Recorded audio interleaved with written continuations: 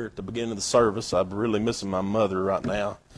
It's the first Christmas I've ever had to go without her, and every little thing reminded me of her, and I could just get all down and stay that way, but thankful the Lord does give us comfort in these times, and we do have Him to rely upon. I can't imagine going through this life and not having the Lord to lean on. And so I am glad for that. Well, before we get into the message here, did anybody have anything else tonight, a song or a testimony, anything you want to share?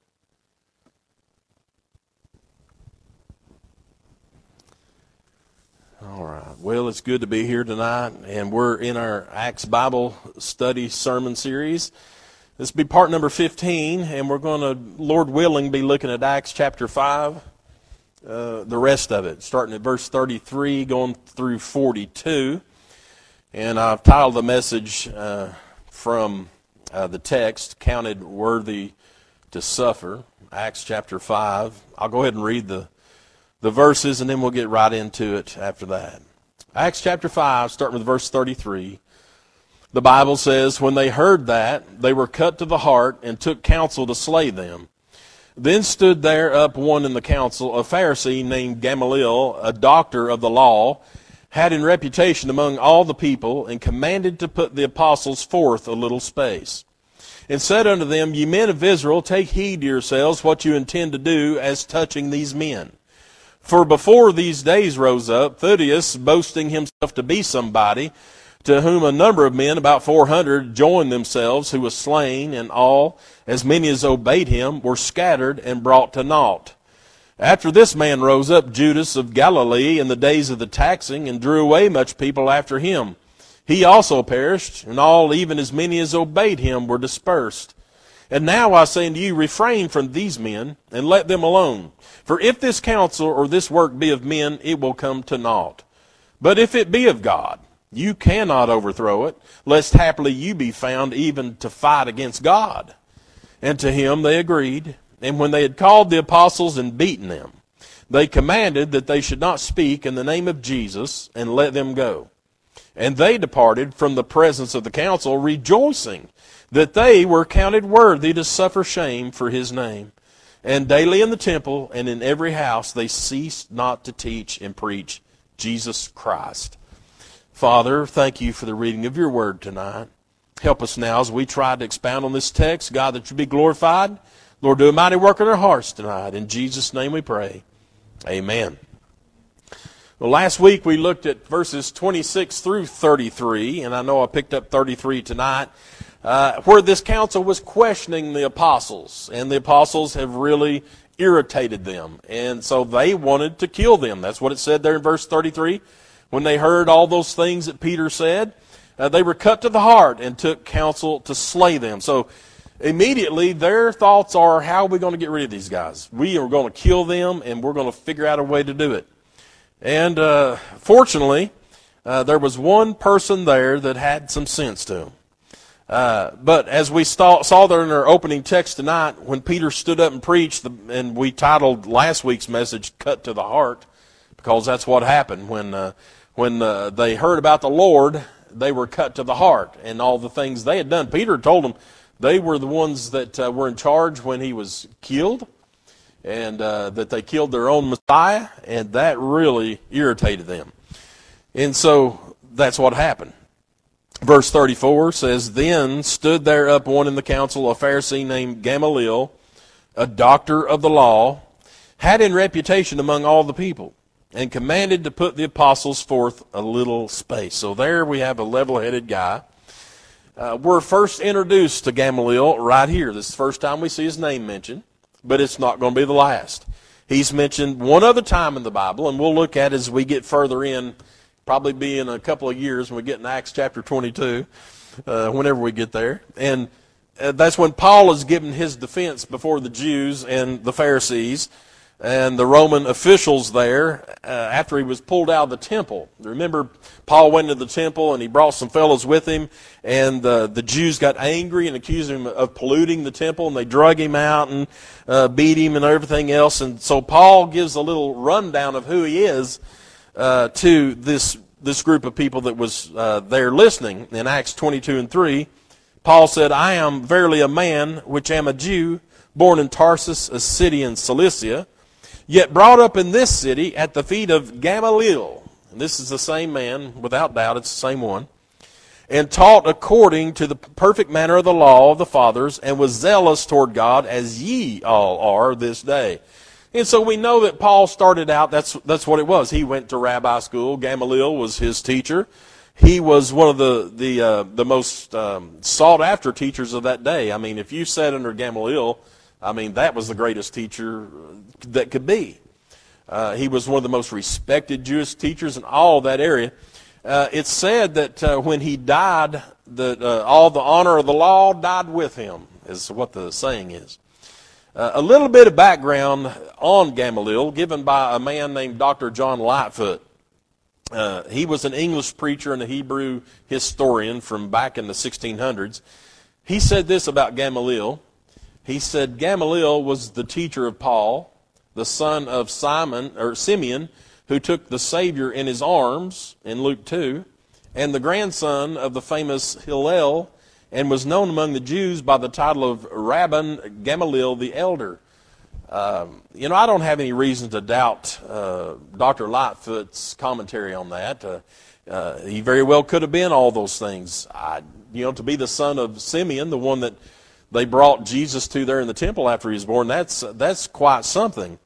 The Bible doesn't tell us that, though, so we can't say tonight dogmatically that that's exactly everything about this man, but that's what history tells us. Now, we do know Gamaliel sat on the Sanhedrin court. That's what this is that the apostles are sitting under and having to give their account of everything they're doing to. Most of that court was made up by Sadducees, and the rest of them were Pharisees. The problem was the Sadducees were more well off. They were conceited, and they didn't have the respect among the Jews that the Pharisees had. Now, when we think of Pharisees, we think they're the worst of the worst, because the Bible, kind of paints that picture of a Pharisee. But in that day, the Pharisees were highly looked upon by the Jews. They were, a great group. They were more considered blue-collar religious leaders, as opposed to the Sadducees, who were more uppity, if you will.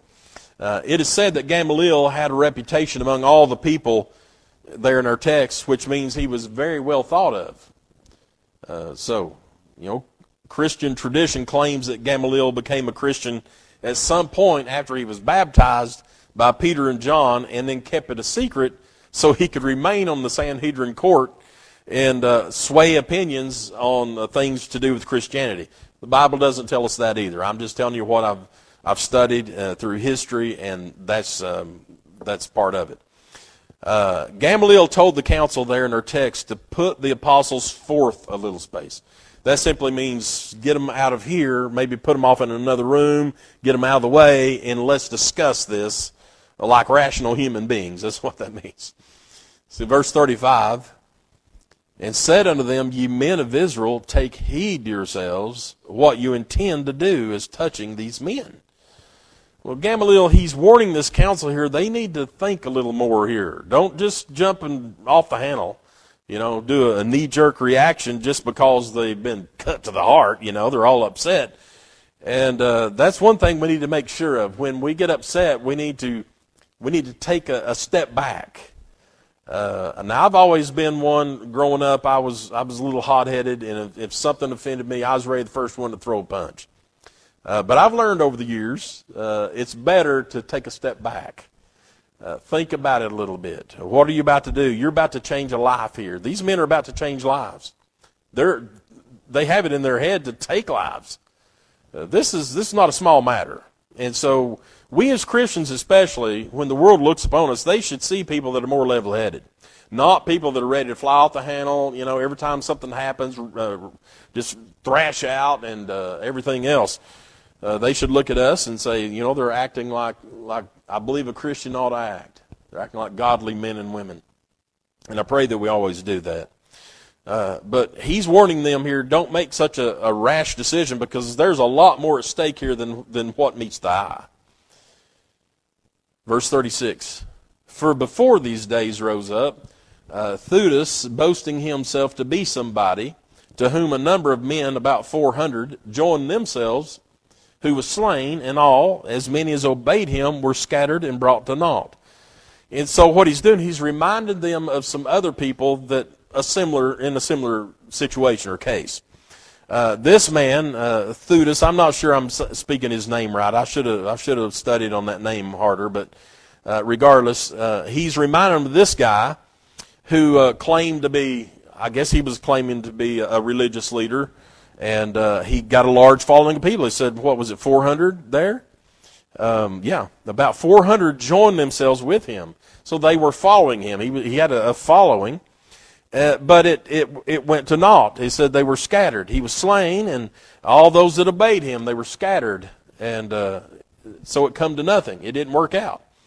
And so he wants them to think about that. See, we don't have to worry about it. It's all going to work itself out if it's the right thing. And so this Theudas, however you say his name, is probably the same one that Josephus mentions. He's also a Jewish historian. He wrote this about him in his book called The Antiquity of the Jews. And I may have said this before, but if you're ever looking to go to sleep and you can't, pick up that and start reading it, and you'll be out like a light. But here's what he says about this man, Theudas. It came to pass while Cuspius Fatus was procurator of Judea, that a certain charlatan, whose name was Theudas, persuaded a great part of the people to take their effects with them and follow him to the Jordan River. For he told them he was a prophet, and that he would, by his own command, divide the river and afford them an easy passage over it. Many were deluded by his words. However, Fatus did not permit them to take any advantage of his wild attempt, but sent a troop of horsemen out against them. After falling upon them unexpectedly, they slew many of them and took many of them alive. They also took Theudas alive, cut off his head, and carried it to Jerusalem. That's a pretty brutal way to go. And Josephus, everything that he's written pretty much seems to be true if you study history much. And so this is probably the same person that Gamaliel is reminding them of. And they would have known about this. Verse 37, after this man rose up, Judas of Galilee, in the days of the taxing, and drew away much people after him. He also perished, and all, even as many as obeyed him, were dispersed. So now he mentions another fellow, similar, Judas of Galilee. According to the Columbia Encyclopedia, Judas of Galilee was a leader of the Zealots, a radical revolutionary Jewish sect. He raised an insurrection against the taxation census of Cyrenius on the grounds that no one but God was Israel's master, and he was killed. And so here's these men that Gamaliel's just reminding them of. You know what happened in that case? It come to naught, both these cases, and so let's just let this work itself out for now. Verse 38. And now I say unto you, refrain from these men and let them alone. For if this counsel or this work be of men, it will come to naught. In other words, the same thing that happened to these two guys. Same thing's going to happen to them if it's not real. Verse 39. But if it be of God, you cannot overthrow it, lest haply you be found even to fight against God. Now this is a strong warning. He warns them, if you try to overthrow this, and they are really of God, they are exactly who they say they are, and are speaking on God's behalf, and you try to do something to them, you're fighting against God. Listen, you do not want to fight against God. Gamaliel has much more wisdom than the rest of the council. They're listening to him. They're taking what he's saying into consideration. But instead of letting anger override his brain like these other guys are doing, he takes deep thought about this problem. And he understands the repercussions. If he's going to take part of this, and they're going to kill these men, and they're actually working for God, God sent them to do this, we're in huge trouble. And so he tries to bring sense to the rest of the crowd. And you're going to find that in life. Men who allow anger to dictate their responses are weak men. They're weak-minded. When they first thing they want to do is lash out instead of trying to reason, try to understand something. If their first thought is, that's not what I believe, bam! They're weak-minded. And so you take that in consideration and think about things. My dad was a quiet man. Everybody would tell you, he was a school teacher. He was a Sunday school teacher, and when he's teaching and stuff, he talked and talked and talked. But in everyday life, he could go for days without saying a word. But when he spoke, it was level-minded. He had thought it out. He didn't just say things off the cuff. He knew exactly what he was going to say, and a lot of people respected him because of that. If he walked in a room and everybody was gabbing and going on, he'd sit there and not say a word, and when they all got done, then he would interject his idea or thought, and everybody would be like, wow, I didn't think of that. And so we need to be more like that. I'm not saying you need to be more like my dad, but we need to be level-headed in all things, especially things of the Lord. God counsels us to take reason over rebellion. In His Word, Isaiah 1:17 through 20, it says, learn to do well, seek judgment, relieve the oppressed, judge the fatherless, plead for the widow. Come now and let us reason together, saith the Lord. Though your sins be as scarlet, they shall be as white as snow. Though they be red like crimson, they shall be as wool. If you be willing and obedient, you shall eat the good of the land. But if you refuse and rebel, you shall be devoured with the sword, for the mouth of the Lord has spoken it. And so God Himself tells us, listen, let's reason together here. Don't be rash and fly off. One thing's for sure, we don't want to fight against God. In the Gospel of Matthew 12:30, Jesus said, he that is not with me is against me, and he that gathereth not with me scattereth abroad. And that's some strong words there from the Lord. Now look at verse 40 of our text. And to him they agreed. And when they had called the apostles and beaten them, they commanded that they should not speak in the name of Jesus, and let them go.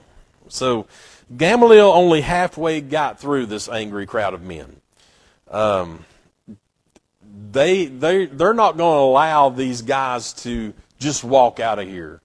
They're going to get their last part in, their 2 cents, and to let them know that they have more power than these men.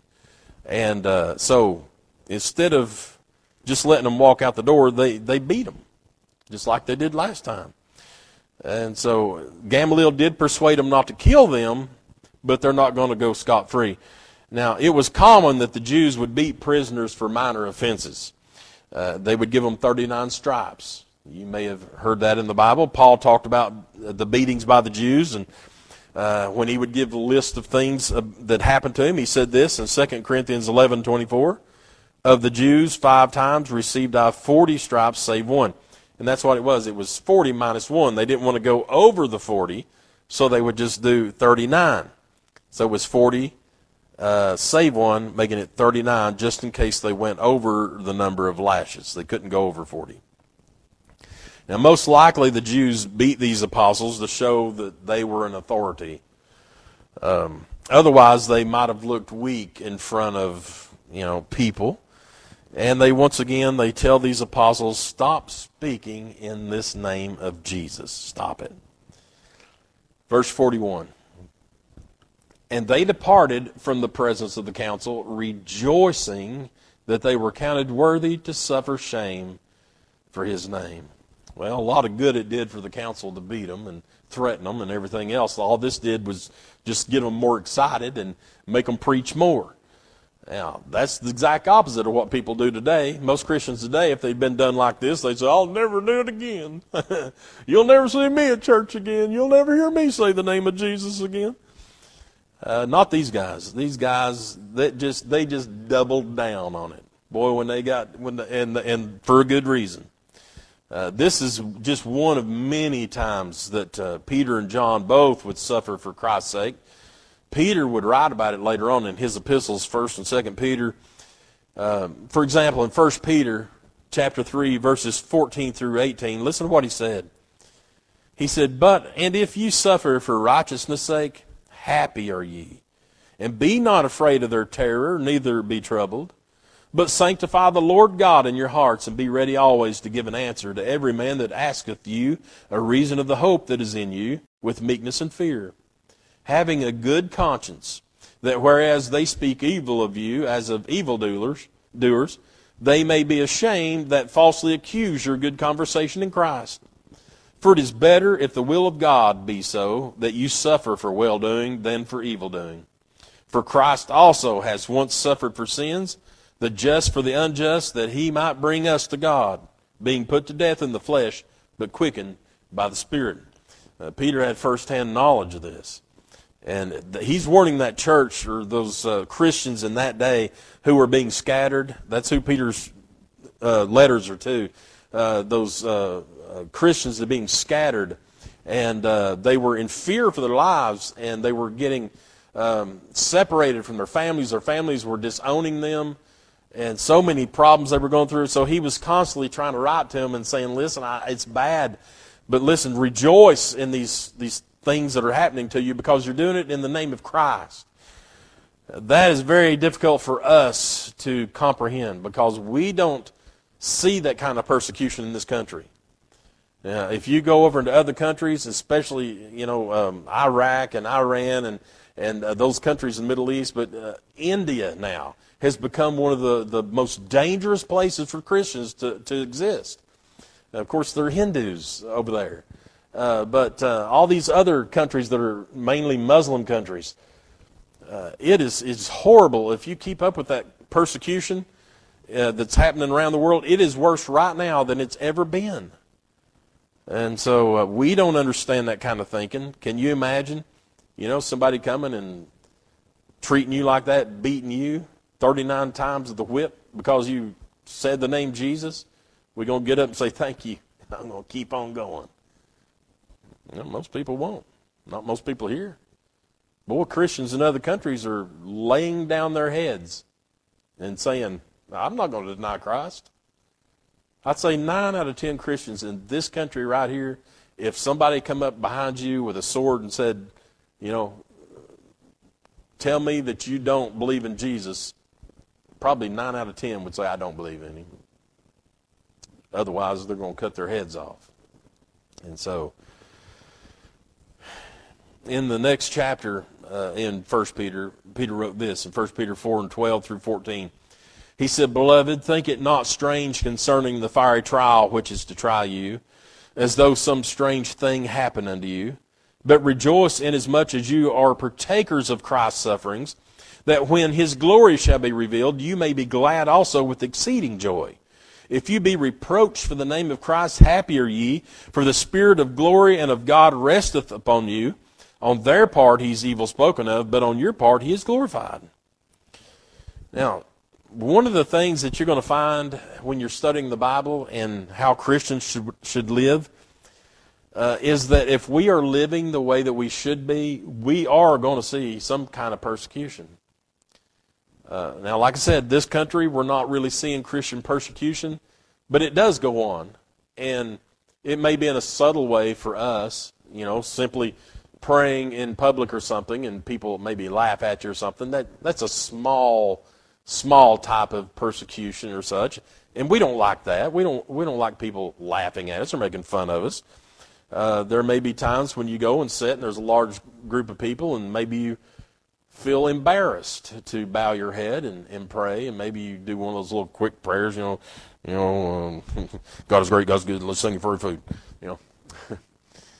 But we ought not be ashamed of Christ. I love to go to lunch with Brother Jonathan Tharp, my good friend. He's not ashamed to pray in public. Sometimes he goes on for 5 minutes. He almost embarrasses me. I'm just kidding, he don't. Yeah, he's not afraid at all to pray in public. And we were somewhere last week, Mexican restaurant out there near where we work, and yeah, just wonderful prayer right there with all the other people drinking their margaritas or whatever they were doing over there and laughing it up. But I'm thankful that people are still willing to stand up for the Lord. But Paul said this in Romans 8:16 through 18. He said, "The Spirit itself beareth witness with our spirit that we are the children of God. And if children, then heirs, heirs of God, and joint heirs with Christ. If so be that we suffer with him, that we may be also glorified together. For I reckon that the sufferings of this present time are not worthy to be compared with the glory which shall be revealed in us." I love that verse. One thing I think Paul must have lived in the south part of where he was from, because he said reckon. But I love the thought of that. These sufferings down here, they may seem so bad for us, but they're absolutely nothing compared with the glory which shall be revealed in us. One of these days we'll be standing before the Lord, and I tell you what, I don't want to be ashamed when I stand before the Lord. All right, look at verse 42. We'll be finished.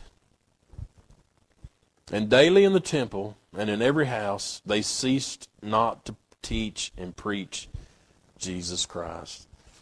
If you watched any of Pastor Sexton's memorial service, you would see that was one of his life verses. He often signed books like that. In that verse, they ceased not to teach and preach Jesus Christ. That should be one of our life verses as well. If you're a Christian, that ought to be one of our life verses. To cease not teaching and preaching Jesus Christ. That don't mean you got to be a preacher or a pastor, stand behind a pulpit or anything, but everywhere you go and everybody you meet, we should be able to tell them about Jesus. We ought to have enough of God's Word in our heart to be able to at least explain salvation. If nothing else, we can tell people about our own personal salvation. We all have a salvation testimony that we can share. And yours may not be one of those extravagant, the ones that people pay money to go and hear, I'm not big on those. Granted, I'll listen to them, and I'm thankful for what God's brought some people out of.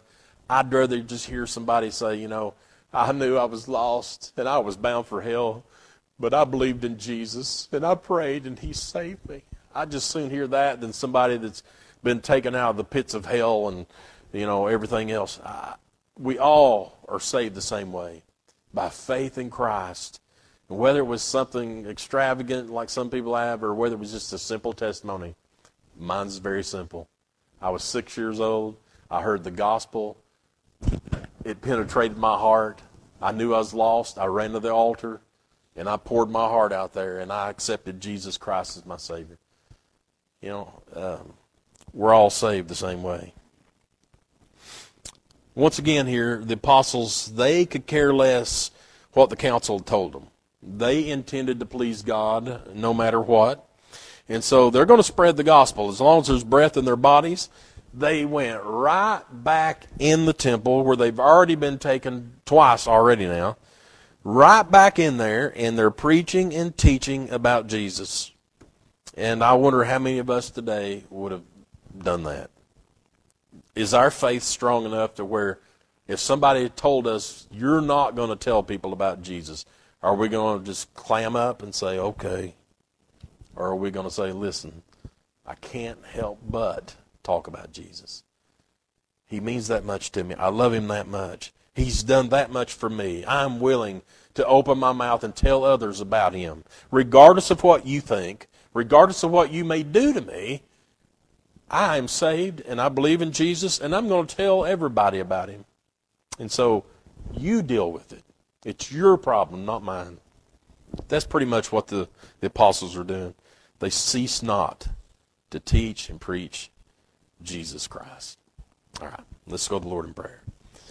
Father, we thank you so much for the Bible lesson tonight. God, we're praying, Lord, that this word just does a work in our heart, God, that we take in consideration everything that we've seen. Lord, that we do need to be steadfast. We need to reason before lashing out. And God, we do need to share the gospel. Lord, despite the circumstances or situation or whatever uncomfortable feeling it may give us, but God, that we'll stand up and say, Jesus, I want to tell you what he did for me.